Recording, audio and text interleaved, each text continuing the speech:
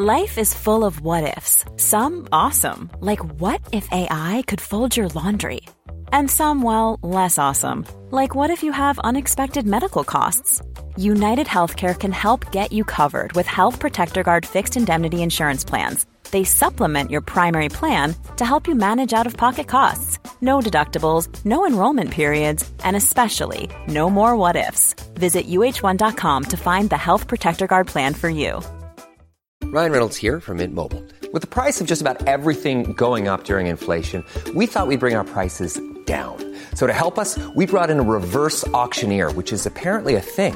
Mint Mobile Unlimited Premium Wireless. How to get 30, 30, bit to get 30, bit to get 20, 20, 20, bit to get 20, 20, bit to get 15, 15, 15, 15, just $15 a month? Sold! Give it a try at mintmobile.com/switch. $45 up front for 3 months plus taxes and fees. Promo rate for new customers for limited time. Unlimited more than 40 gigabytes per month. Slows full terms at mintmobile.com. Hey, it's Paige DeSorbo from Giggly Squad. High quality fashion without the price tag. Say hello to Quince.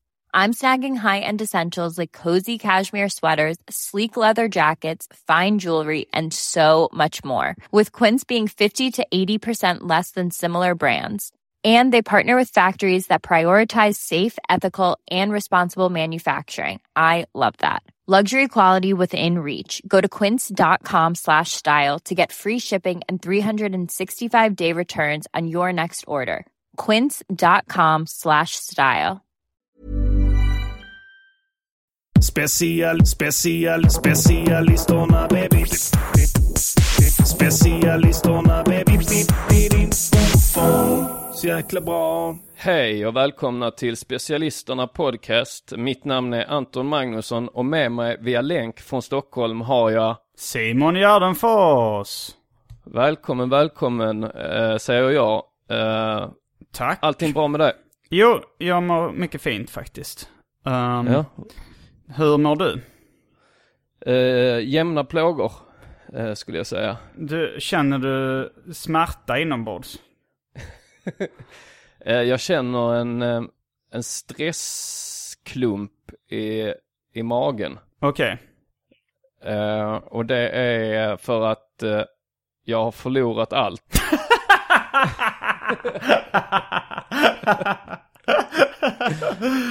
Det hade det här sagts med liksom en lite allvarligare röst, då hade min reaktion varit fruktansvärd.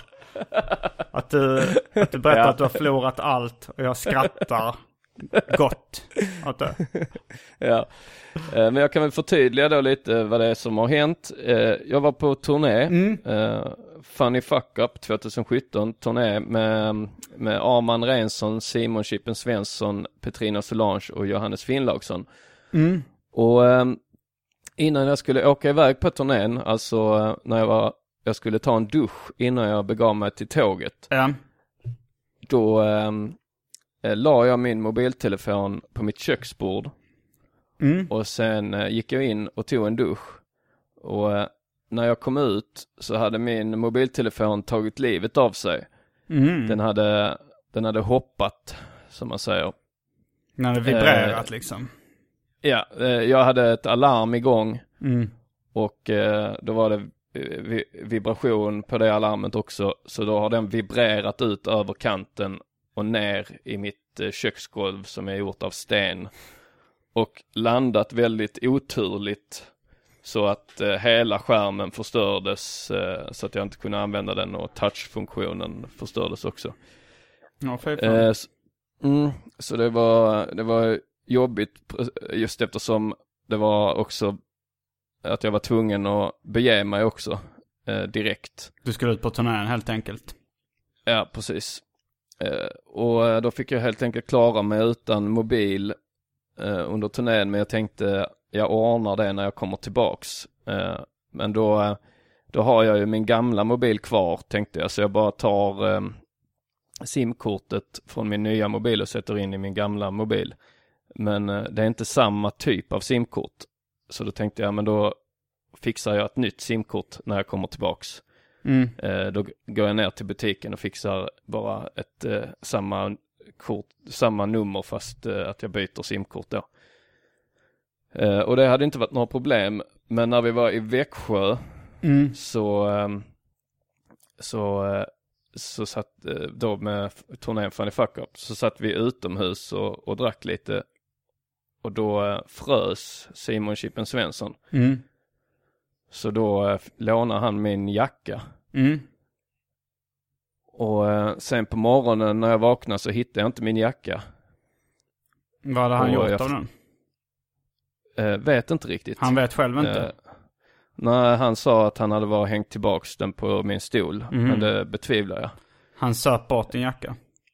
Jag tror att han har supit bort min jacka, ja. Skulle du säga att det var typiskt Simon Chippen Svensson? Jag skulle vilja säga det, men jag vet inte faktiskt. Jag har inte supit tillräckligt många gånger med Simon Chippen Svensson för att avgöra om det är typiskt Simon Chippen Svensson att supa bort folks skinnjackor. Ja, och den fanns då, Café Deluxe hette det stället som vi var på. Och den mycket trevligt ställe, mycket trevligt ställe. Ja, mycket trevligt ställe. Den fanns inte någonstans där. Och jag hade då min legitimation, min enda legitimation. Jag använder mitt pass som legitimation. Ja, jag också. Ja.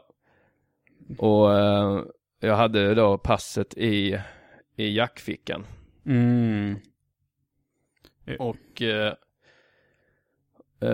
Och då sätter det käppar i hjulet sen när jag skulle tänkte byta simkort idag ju. Just det. Men då måste man legitimera sig när man gör det. Så då kunde jag inte byta simkort. Och dels så vill jag ju få igång en fungerande mobil så snabbt som möjligt, bara för att det är väldigt opraktiskt att inte kunna ringa eller smsa. Jag kan inte heller gå in på Facebook eftersom jag har ju sån säkerhetsgrej på Facebook som gör att när jag loggar in så får jag ett sms och godkänner min inloggning. Så jag kommer inte in på min Facebook heller. Så just nu spelar vi ju in på länk. Då har jag ju lånat Armans mobil. Och det var ju... Och Armans Facebook också har du lånat? Armans Facebook också, ja. Så det var ju ett stressmoment. Att jag inte... att jag har tappat makten över mitt eget liv. Du har förlorat allt? Jag har förlorat allt, ja. Skulle du kalla det ett personligt helvete? Ja, idag så känns det som ett personligt helvete. För jag har ju en stressklump i magen. Ett tillfälligt helvete. Det känns som att det kommer att lösa sig det här.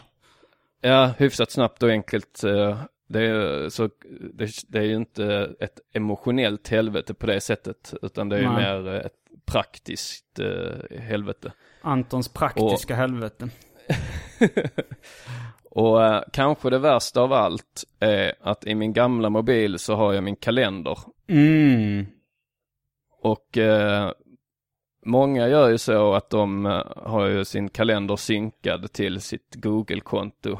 Så att man har en virtuell kalender så att säga. Eller ett cloud. Ett cloud, ja. Och det, så här i efterhand så förstår jag ju poängen med det. Du förstår inte poängen innan det här hände? Jag har aldrig någonsin blivit av med en mobil. Aldrig någonsin att en mobil har gått i sönder så att jag inte har kunnat komma åt min kalender. Men det finns hopp. Det var Petrina Solange som tipsade mig om att om du kopplar då din Samsung-telefon, alltså den som är trasig. Om du kopplar den till en PC så accepterar den det ungefär som ett USB-minne. Just det. Och då finns det olika mappar där. Och då kan din kalender finnas i en mapp där. Och jag lever på det hoppet. Och det är lite så att jag har inte kollat upp det ännu. Jag hade möjligheten på turnén att koppla in den till Petrinas dator. Och kolla och se om det funkar. Men det var en sak som gjorde... Alltså, jag var inte riktigt beredd på att ta den besvikelsen om det inte funkar. Utan jag tänkte, jag lever på hoppet några dagar tills jag har löst vissa grejer och börjat kunna smälta att jag har förlorat allt. Och sen så tar jag reda på det, eftersom det kalendern är ju inte akut på det sättet. Jag har ju koll på de närmsta veckorna. Vad jag har inbokat. Så att det är inte akut för mig. Jag kommer inte missa någonting. Men så därför har jag valt att skjuta det ett par dagar tills jag är mer emotionellt redo att ta den besvikelsen att min kalender är försvunnen för alltid. Och jag måste ringa till alla eller kontakta alla arrangörer. Och det är mycket sånt som är på Facebook också som du inte kommer åt. Alltså mycket bokningar. Ja, precis. Och det kommer jag ju kunna komma åt så fort jag har löst det här med simkortet. Ja, det låter jobbigt. Jag lider med dig faktiskt. Ja. Och det knyter lite an till en liten liksom ett litet tjafs skulle man kanske kunna kalla vad vi har haft. Ganska ändå vänskapligt tjafs, men det sa du vet lite, vi gillar ju att reta varandra lite i stil med Fanta Zero Gate och sådär och precis. Och en grej som kanske inte började som ett rät från min sida utan bara som började med som en liten spaning kanske. Det var då att jag sa att du har lite otur med tekniken.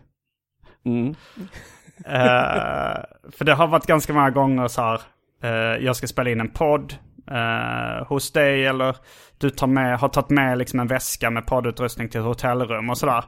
Och det är väldigt ofta, som jag har uppfattat, har varit väldigt ofta det strulat. Och du blir arg, liksom, du blir märkbart frustrerad när teknik strular. Också. Och det blir jag. Ja, det finns många exempel. Liksom, dina mickar har lagt av och gått sönder. Man kan ju höra om man lyssnar på Anton Magnusson podcast så pratar du också ofta om att du har strul med tekniken. Och det har varit rätt många av dina mobiler också som det varit något fel på och sådär. Det här är inte första gången liksom någonting händer. Och fast du nekade till att du brukar... Jag nekar ju till de här anklagelserna. Jag säger att det är ungefär att teknik för mig strular ungefär lika ofta som för vem som helst. Och att det är mer min reaktion på när teknik strular som gör att folk lägger märke till det mer. Lite samma sak som att när man missar bussen att man lägger märke till varje gång man precis missar bussen och tänker jag har sån jävla otur med bussar. Men man lägger inte märke till alla gånger man kanske har varit sen till bussen och bussen också är sen så att man hinner med bussen fast man egentligen inte borde ha hunnit med bussen. Nej. Men om man tar alla de här händelserna liksom, där du har haft otur med teknik och jämför dem med till exempel mig. Tror du inte att alltså helt handen på hjärtat, 5 fingrar på Bibeln. Tror du inte att du har haft mer strul med tekniken än vad Nej. Du tror inte det? Nej, jag tror inte det. Vi frågar ju också Albin när vi var på väg till Marstrand. Så hade vi ju den här debatten, du och jag, vi satt i en båt. Så hade vi den här debatten och sen så frågade du Albin vad han tyckte. Han hade liksom inte hängt med i vår debatt så han kom in som lite objektivt vittne kan man säga. Ja, karaktärsvittne. Ja. Eller ja. Men hans teori var ju också lite att jag förbereder mig mer än vad du gör. Ifall man ska podda med mig, då har jag liksom testat tekniken innan folk kommer. Medan du börjar, och då är det kanske då blir din otur med teknik lite mer synlig eftersom den börjar strula när man liksom alla andra ska vänta. Ja, precis. Så det håller jag med om att jag är lite, att jag planerar lite, jag planerar inte med att teknik ska strula. Så att då blir det ju mer uppenbart när det väl strular.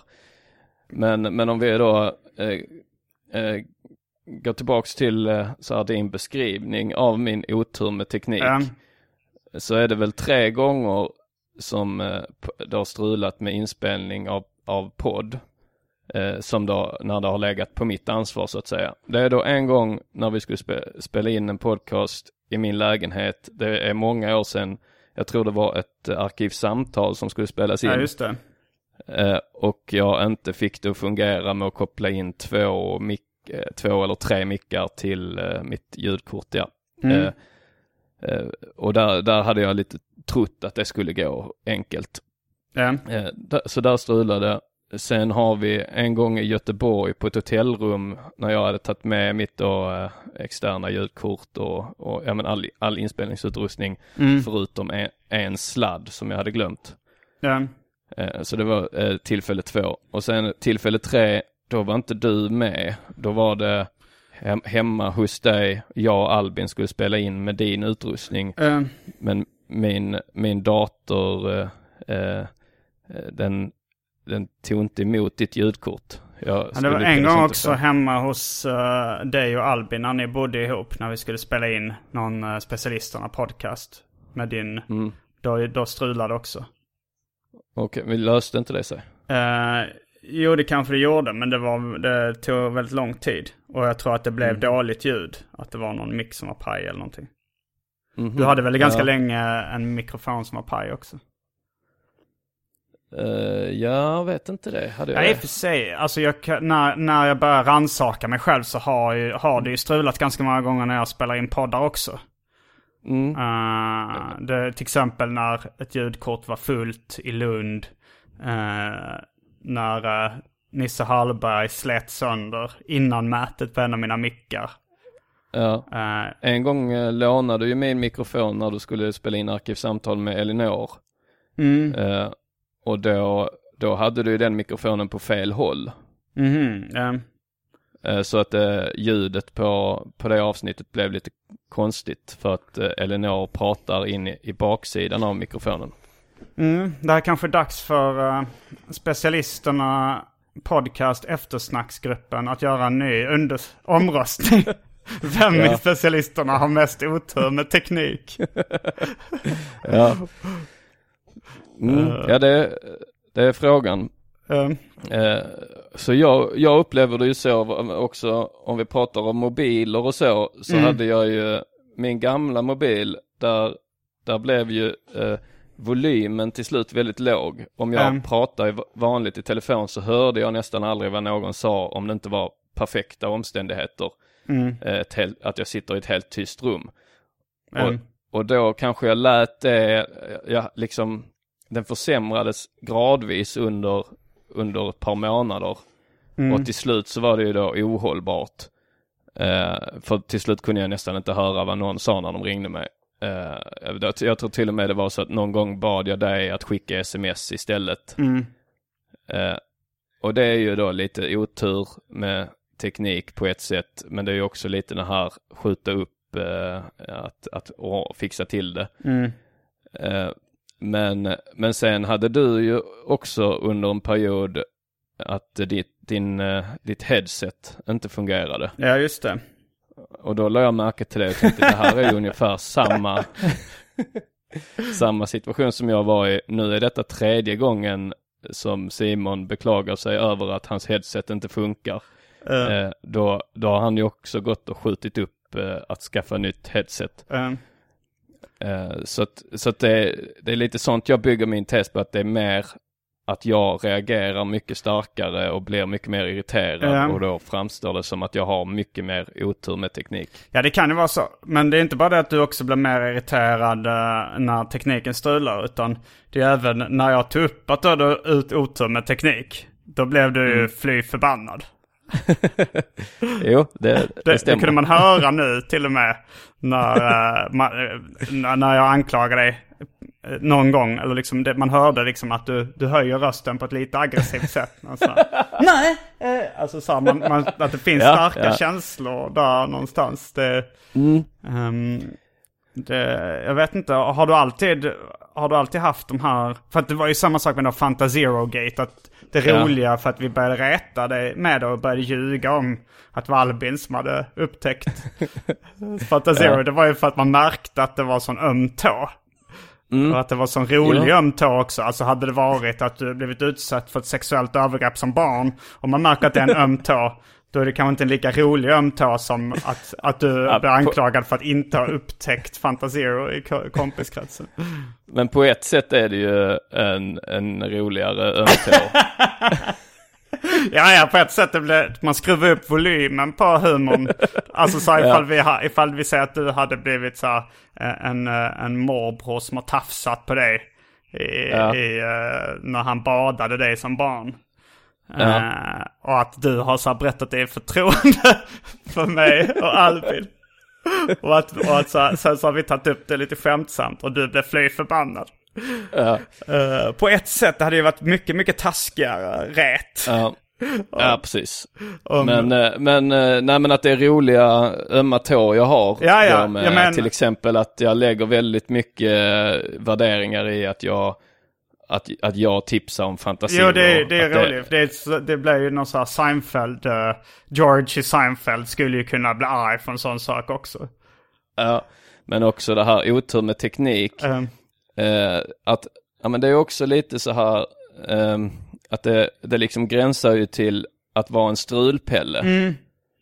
Och jag känner ändå så, jag har tillräckligt många strulpelle egenskaper att jag behöver inte en till som jag inte tycker är helt rättvis. Alltså det finns ju till många, till exempel om du skulle börja rätta mig lite för att jag sover då konstiga tider, och att det är liksom, låt säga du skulle säga så, men med Anton så vet man ju aldrig, ibland kan man inte få tag på honom förrän 4 på dagen, och ibland kan man inte få tag, och ibland så är han vaken 6 på morgonen. Och det kan ju, om du då skulle också förklara hur jobbigt det är då som både kollega och kompis att ha så, då skulle jag ju liksom så här, då skulle jag inte blivit sur. Nej, det verkar inte vara så känsligt. Nej, för jag har ju liksom förlikat mig med det också, att men jag är ju så då, och så är det en negativ egenskap hos mig som lite då kompisar och kollegor får kanske mer eller mindre acceptera och hantera på något sätt. Och då har jag förlikat mig med den tanken, och så kan jag liksom vara den personen som är, och då kan det också vara lite ball. Att då har jag väl liksom någonstans så här bearbetat det, och också som lite försvarsmekanism tycker någonstans att det är lite roligt också. Men med tekniken så med strul med tekniken, otur med teknik så har jag ju det är också föraktfullt att kalla det otur med teknik. Varför det? Alltså det är väl taskigare att säga att du är dålig på teknik. Jag hade hellre tagit dålig på teknik, för att otur låter som att jag har liksom, att jag skyller ifrån mig hela tiden. Nu funkar inte den, det är någon som har gjort det är någon annans fel det här. Då är det hellre dålig att kanske dålig med teknik, fast jag tycker inte heller att jag är inte dålig. Jag är nog över medel med teknik. Jag skulle nog säga att jag själv är dålig med teknik. Att jag är under medel. Att jag testade att vara konferencier på Big Ben nu 2 gånger förra veckan.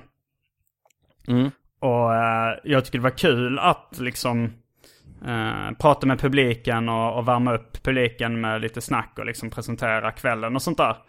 Men det ingick i uppgiften att rigga tekniken lite. Okay. För man får lite pröjs då liksom om man håller i kvällen.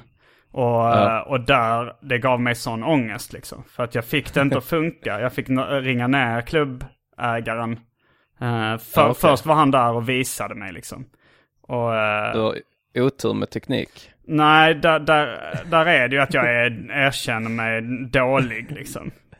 Jag är ganska ointresserad av teknik liksom. Jag lär mig bara grejer precis som liksom, jag har lärt mig precis vad man behöver lära sig för att spela in och klippa en podd liksom. Men man märker att vissa är intresserade av teknik och så här, jag ska lära mig lite hur processorn i datorn funkar liksom. Och jag känner att behöver jag inte veta hur den funkar för att kunna göra vad jag vill, så lär jag mig inte det. För jag är inte intresserad av det.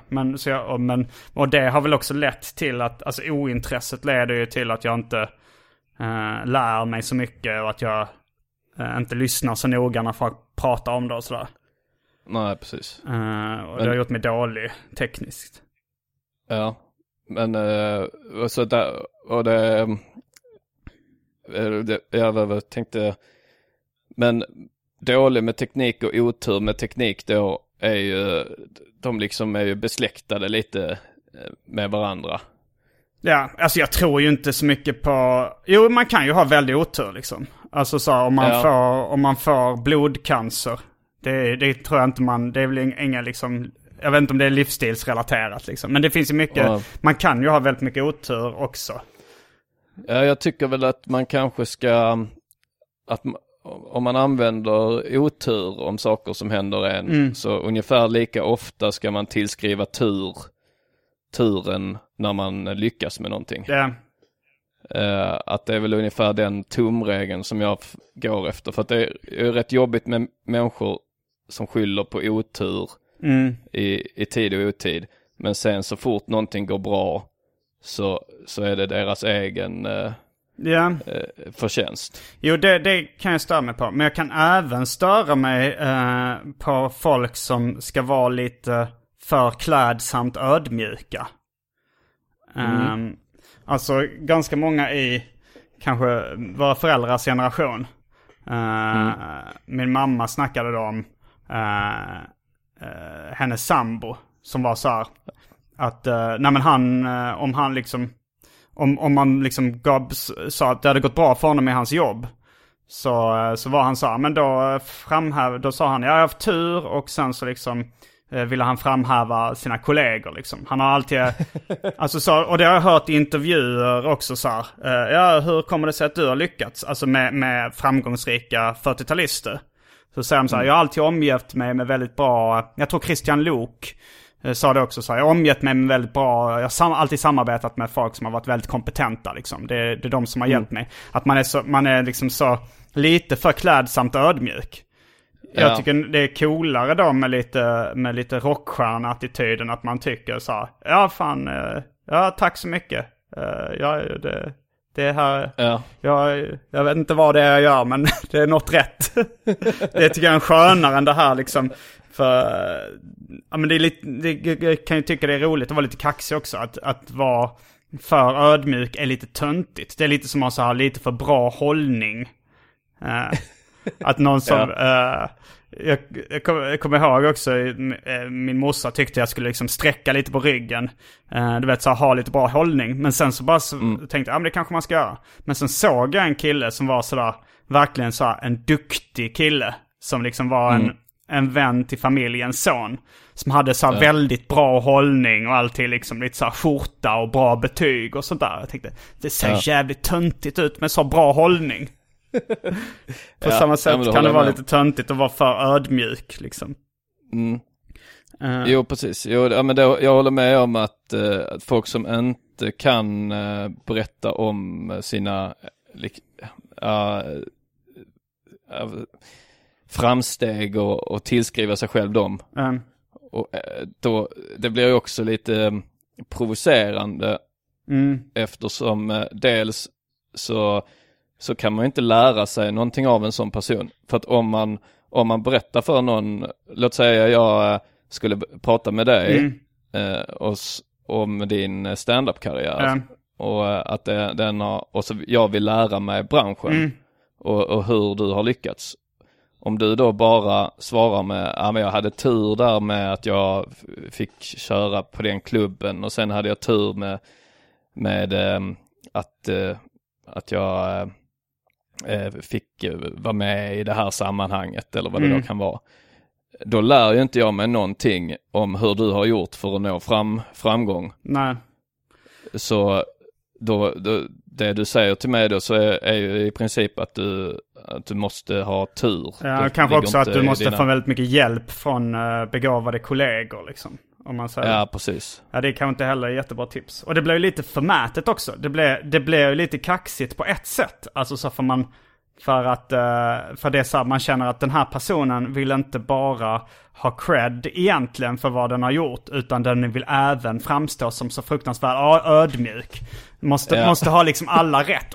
Han är inte bara en framgångsrik och förmögen, utan han är även väldigt mänsklig och varm och framhävs.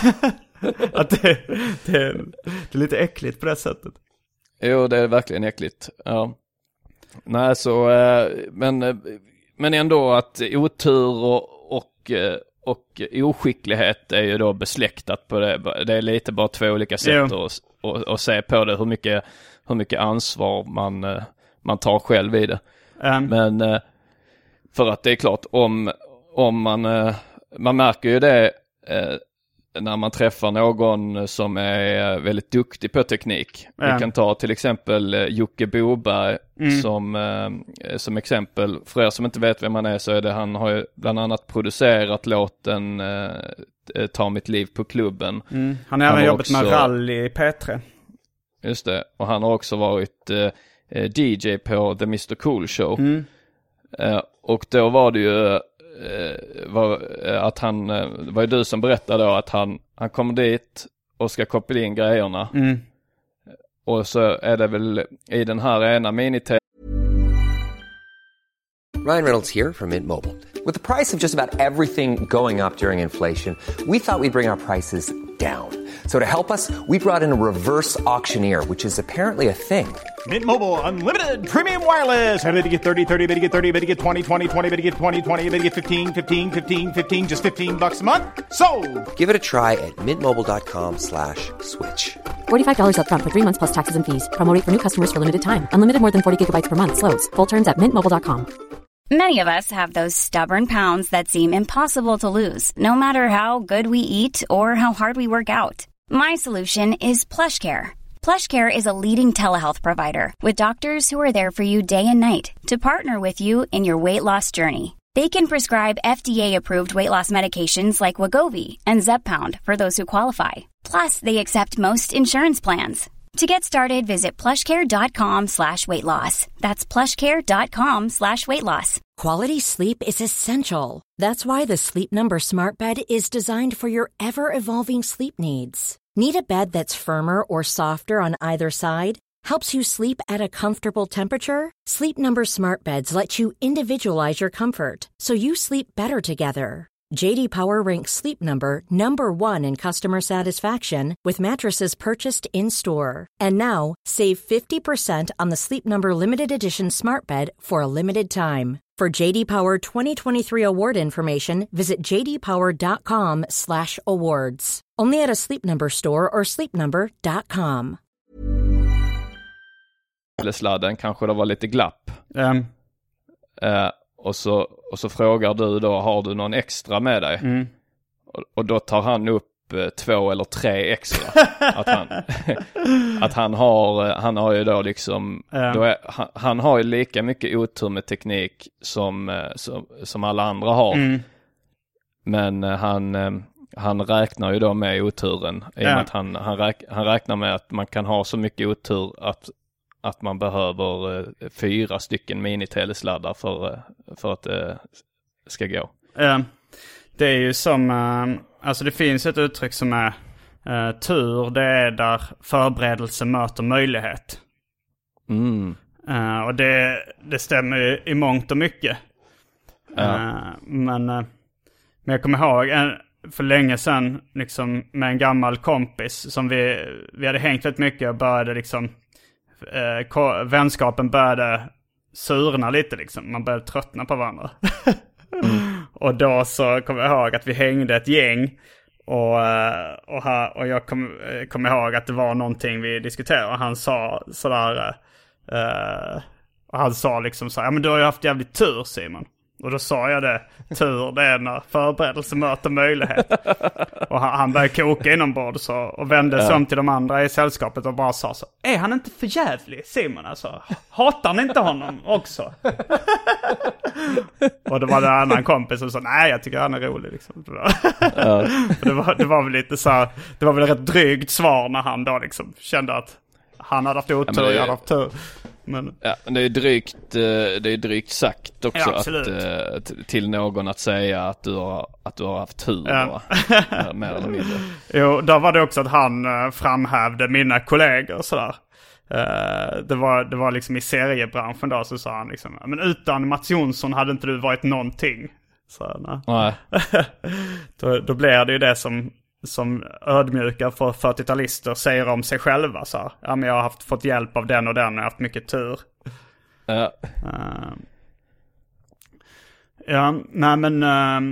Så Jocke Broberg, men han är ju väldigt förberedd. Och det är ju också det då där du har strul med tekniken, är ju att du inte har förberett dig så mycket. Nej, precis. Och det skulle jag ju kunna bli bättre på. Och det har jag inga problem att erkänna. Men just det här med... Men sen också att jag tror att jag inte jag är inte jättedåligt förberedd också. Alltså, det är ändå hyfsat få tillfällen som teknik strular så till den grad att jag inte får det att fungera. Utan jag tror det är rätt vanligt. Tappar du någonting? Jag gick faktiskt till kylen och hämtade en energidryck från ett populärt märke. Gott. Nej, men jag tänkte på, för att jag har hört dig och Albin prata i den här podden, tror jag, liksom om när då du sa att jag var lite mer proffsig för att det strulade. Alltså det var kanske att jag släppte mer avsnitt av Arkivsamtal med regelbundet. Och Albin ville ju inte riktigt ge mig den komplimangen. Han sa: proffsig låter så himla positivt bara. Kan vi inte säga, alltså, så ville han hitta på något som lät mer som en förolämpning. Men jag får ge det också, att inom specialisterna, du är inte tveklöst den som är mest strulig. Och alltså så här, Albin kan ju också vara ganska så här oförberedd och glömma grejer och skjuta upp grejer och sådär också. Ja. Jo, men han har en mer redig aura. Ja, han är ju gammal snickare och sådär. Ja. Så att han kommer lite undan på att han får ju inte små utbrott när tekniken inte fungerar. Han börjar liksom inte ranta och prata med datorn som att datorn är en person. Nej. Men det är, på lite avstånd är det ju väldigt charmigt med någon som får små utbrott. Alltså så här, det finns, man gillar ju George i Seinfeld för att han får små utbrott över små saker. Det är liksom lite Kalle Anka-grejen också, det här. Ja. Att den lilla människan. Nej, jag kan bli väldigt irriterad och frustrerad på teknik, så till den grad att jag blir personlighetsförändrad. Att jag tänker på den här klassiska Janne Långben kortfilmen, tecknade filmen. Ja, jag tror jag vet vilken du menar. När han ska köra bil. Men det finns några stycken olika. Det finns en där han bantar, en där han ska sluta röka och en där han kör bil. Och alla tre blir han rätt personlighetsförändrad i. Ja, och det är den köra bil som jag har sett många gånger då, så det är den jag tänker på, att han blir en helt annan person bakom ratten. Han är väldigt trevlig innan. Han skulle inte ens trampa på en myra. Nej. Så får man se då hur han nästan trampar på en myra, men sen ser myran och går en liten omväg för att inte trampa på den. Sen när han sätter sig bakom ratten så blir han som förbytt och blir en galning. Ja, men jag tänker på det. Jag har ju aldrig liksom haft körkort eller något sånt där. Men det finns ju klassiskt så att vissa är en trevlig kille privat men ett svin i trafiken. Ja. Jag har också åkt med typ någon av mina brorsas kompisar som är så här, världens varmaste kille, liksom fin. Men när han körde bil så blev han också så här, började skrika pack åt folk liksom, och det låter så rasistiskt också liksom. Han var alltså jag tror han använde det uttrycket inte som rasistiskt, men för det var liksom inga invandrare eller sånt heller han skrek. Men det lät bara så personlighetsfrämmande. Jävla pack! Jo, men folk kan ju också bli alltså de blir lite åldersrasister och sånt när de kör bil, en person som man aldrig hör säga jävla kärring i andra sammanhang kan ju helt plötsligt börja skrika åt en gammal kärring som kör lite konstigt. Och då är det trots att personen kanske i andra sammanhang inte alls är manschauvinistisk eller speciellt åldersdiskriminerande, så blir de det bakom ratten. Ja, just det. Road rage kallades det för. Ja, precis. Jag har jobbat ganska mycket alltså så här, mot mina egna fördomar. Vi har ju snackat om det, att det enda som är kvar är ju liksom mitt landsortsförakt. Ja. och det kan man ju göra till en klassfråga om man vill också, kanske. Men jag skulle nog, jag vet inte riktigt om jag skulle bli sexistisk eller rasistisk eller så här ålders, där den känns som den är mest accepterade. Alltså så här jävla kärring eller jävla gubbjävel liksom, att man bara blanda in ålder liksom när man blir förbannad. Jag tänkte på det här med landsortsföraktet, det är ju rätt vanligt att jag tror, alltså för i början när jag lärde känna dig, så jag reagerar ju ändå på det några gånger så här när vi pratar, att ditt landsortsförakt var rätt tydligt liksom. Och jag är ändå uppvuxen i viss mån på landsorten, alltså Hjärup. Jag flyttade därifrån tidigt liksom. Jag på något sätt uppfattar det nästan som liksom så här självförakt, att man har ju lättare att hata saker som man själv känner att man är en del av eller har varit eller kan bli förknippad med. Ja, det sägs ju det att man liksom blir mest arg av de dåliga egenskaper man ser hos sig själv. Jag är inte helt säker på att det är sant liksom, men jag tänker lite så här att om jag träffar en person i gymnasieåldern som är lite så quasi-intellektuell och gillar svartvita filmer och sådär. Fransk novellfilm. Ja, precis. Då blir jag väldigt föraktfull mot den personen. För att den personen påminner rätt mycket om mig i min gymnasietid liksom. Men om jag träffar en kille som är med så Tuborg-t-shirt i gymnasieåldern, Tuborg-t-shirt, kastar snus i taket. Ja, då tycker jag han är lite skön. Men jag lade märke till när vi var när vi var i Kalmar nu med turnén Funny Fuck Up. Då var det en i turnégänget som påpekade på efterfesten då, eller vi satt på O'Learys i Kalmar. Och det är ju riktigt så här Svenne Bananhak då. De har lite dansgolv och så vidare. Och då var det en i gänget liksom som påpekade och lite så föraktfullt någonting. Det var inte jätteföraktfullt, men det var ändå ett tydligt landsortsförakt. För då tänkte jag på dig och sen tänkte jag på mig själv, för då tänkte jag att men det är nog hyfsat vanligt, den här Simon Gärdenfors inställningen. Men jag hade suttit där hela kvällen och varit lite avundsjuk på alla människor där. Att jag liksom romantiserar den här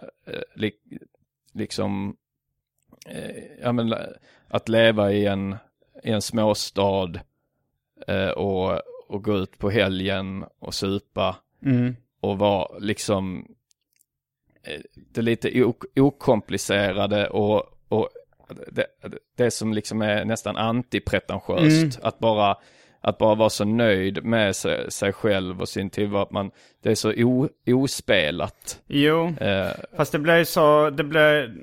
är ju ofta rätt så det är många i den kulturen som det blir så anti-intellektuellt. Alltså för jag växte ju upp även liksom när jag växte upp i Lund, i professorstan liksom, där det var ganska akademiskt och ganska, men det var ju så här, ganska mycket så här sportfånar som var så här, så fort jag pratade om någonting, det kunde vara liksom tecknade serier och sånt, så var det så här, alltså att de bara störde sig på. Alltså det kunde vara det minst det enda som var, allting som var lite liksom där man var intresserad av kultur eller liksom någonting sånt, så fick man möttes jag av så mycket förakt liksom. Ja, det kan ju vara lite så att mitt gäng som jag växte upp med, vi var väl ändå då liksom den generationens intellektuella i Trelleborg. Och då, det betyder inte att vi satt och läste böcker på kammaren, men att vi hade ett intresse för popkultur. Vi var rätt mycket för att liksom diskutera saker och sådär. Och liksom många av dem som jag växte upp med är ju då vad som skulle räknas som svennebanan landortsmänniskor. Så jag tänker ju rätt ofta att liksom av de här landsortsmänniskorna, så liksom som jag själv också ser mig själv som fortfarande i mångt och mycket, att jag ser mig som trelleborgare rätt liksom mycket tydligt. Att det finns alla, men lite grann som man skulle säga om till en rasist, att men det är klart det finns ju bland invandrare finns det både kriminella och läkare och kulturarbetare. Att det är lite så som jag ser på, att jag ser det inte så svart och vitt riktigt, att jag tänker att om en kille med Tuborg t-shirt som står och halsar en öl på O'Learys, jag tänker att han kanske också är väldigt så här intresserad av låt säga jazz. Jo, det är inte omöjligt. Och har liksom en samling jazzplattor hemma. Inte för att det ska vara fint just med jazz, men bara för att man ska förstå liksom ungefär med, Jo, jag kommer ihåg när jag var när jag umgicks med, jag hade ett gäng i Lund då som jag umgicks med, som min ex-flickvän Alex brukade kalla för mina Rött hav-kompisar. Och det var då för att men jag kommer ihåg att när jag flyttade till Stockholm var jag kanske 20-21. Och då hade jag hittat en bekantskapskrets av folk som var som jag, som var intresserade av liksom tecknade serier eller rapmusik och liksom som inte var intresserade av sport och sådär. Men jag berättade om mitt gamla gäng som jag hade gått i högstadiet med. Och det var så här liksom, om vi skulle gå på bio så ville alla de se filmen Rött hav. Som jag verkligen hatade. Jag hade aldrig valt den filmen själv liksom. Men jag fick genomlida det. Och alla de liksom hade så här idrott som liksom tillval i skolan. Och var intresserade av olika sporter. Vi hade så lite gemensamt, förutom då att vi blev tonåringar samtidigt och gillade att supa och hångla med tjejer och sådär. Att jag lite bröt med mina gamla kompisar som spelar tv-spel, tecknade serier och alltså så här, för att de fick ingen fitta liksom, eller de var för töntiga. Så jag liksom sökte mig lite till de här populära killarna som hade mindre gemensamma intressen, förutom då bara tonåriga hormoner och liksom. Men då har vi kommit till kärnan där, att vi stod ju någon gång i tiden vid ett vägskäl. Och detta liksom stämmer ju rätt bra på hur vi är i övrigt. Vi har pratat tidigare om sprängkåthet. Ja. att du lät ju då din sprängkåthet bestämma. Ja, visst. Och så då umgicks du med folk som du inte hade någonting gemensamt med, för att det ökade chansen till fitta. Ja. Medans jag valde då, för jag var ju både sportkille, alltså idrottade, spelade fotboll och handboll och innebandy och så vidare. Och hade ju möjlighet att hänga med liksom det coolaste gänget, de som hade flest tjejer. Men sen så hade jag ju också ett annat gäng som jag skulle beskriva lite som ett trasdockegäng. Vi var ju liksom en trasiga och knasiga. Ja, och lite udda. Alltså så en kines som, eller han var ju en indones, men jag kunde nästan räkna ut att han inte var. Ja. Och sen en jugoslav, sen en helt vanlig så här arbetarklass svensk. Det var inte du? Det var inte jag, utan jag var ju då inte arbetarklass riktigt, eftersom mina föräldrar var akademiker. Så det var ju det jag var då. Så att en arbetarklass kille, en jag då, och sen en som visade sig sen var bög. Det är roligt att det fick definiera hela hans person. Det var ingen socioekonomisk bakgrund.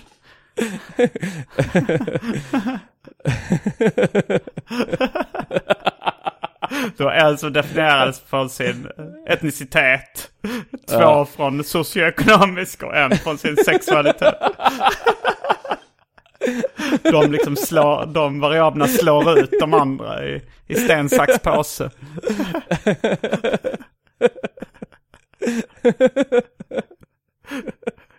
Ja, men så tänker jag. Ja, nej, men i varje fall att en arbetarkille, en akademikerunge, en bög och en kines.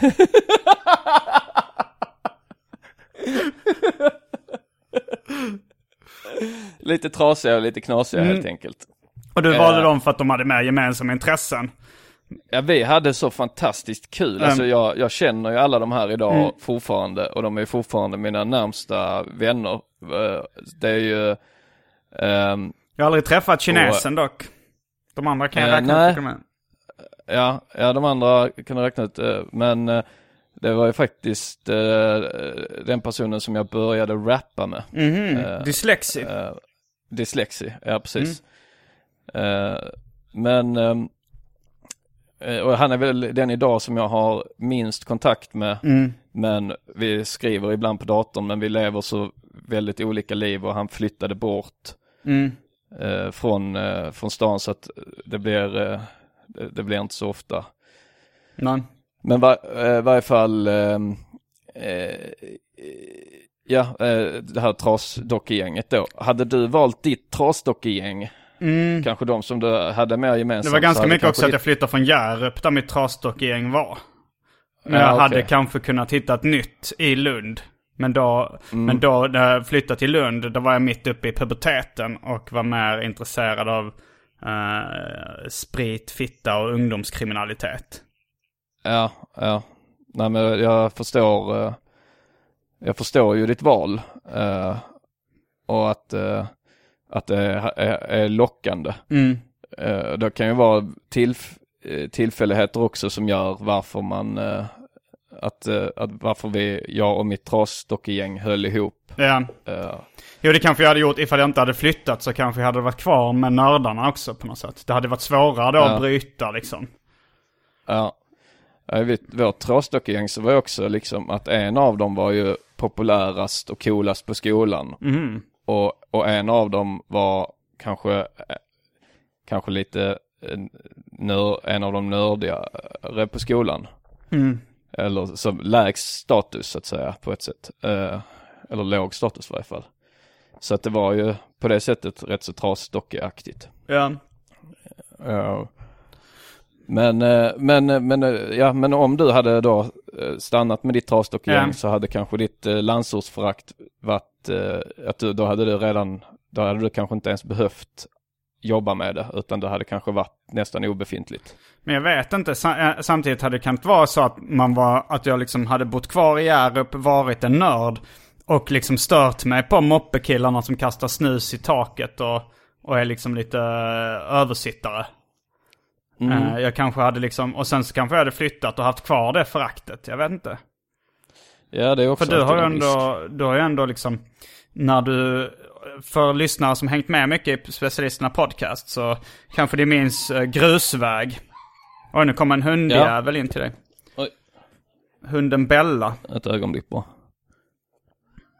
Hallå. Jag hör dig fortfarande. Ja. Jag hör dig fortfarande. Ja, grusväg var en pjäs där det kom några moppekillar och trackade dig och ditt trasdockegäng. Eller dig och din kompis liksom. Det hade ju kunnat leva kvar lite, att du känner fortfarande ilska mot de lite mer braksvänniga typerna i Helsingborg liksom, som var taskiga.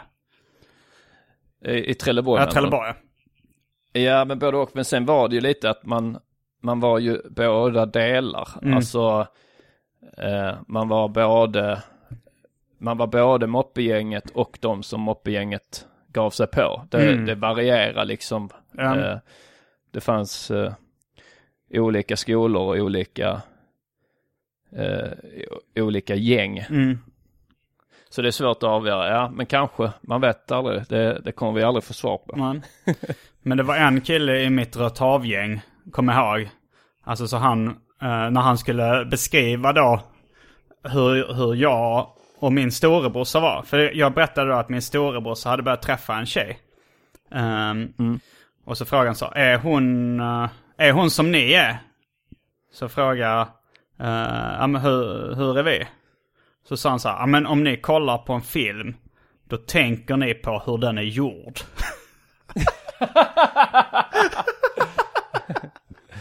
Det var ju hans liksom beskrivning av skillnaden på de här två livsstilarna liksom. Ja, jo, alltså den känner man ju igen. Att det fanns ju sådana också. Men jag tror då, det definierar inte landsorten och landsbygden för mig. Nej. Att jag tänker att det finns sådana. Det är kanske inte landsorten i sig som jag föraktar, utan det är väl mer än att jag föraktar folk som inte är analytiskt tänkande. Ja, precis. Och det är mer förknippat med liksom en urban livsstil, alltså så här att vara intellektuell och analytisk liksom.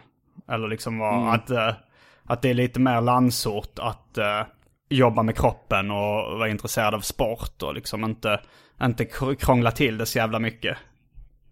Nej, för det kan man ju märka ibland i metropoler att det slinker in en och annan som är sån oanalytisk som kanske egentligen skulle inte då funkar, men då lär de sig att analysera väldigt sent i sen ålder, och då blir de rätt så nästan ännu mer korkade, tycker jag. Alltså en korkad människa som lär sig att analysera vid 20 års ålder.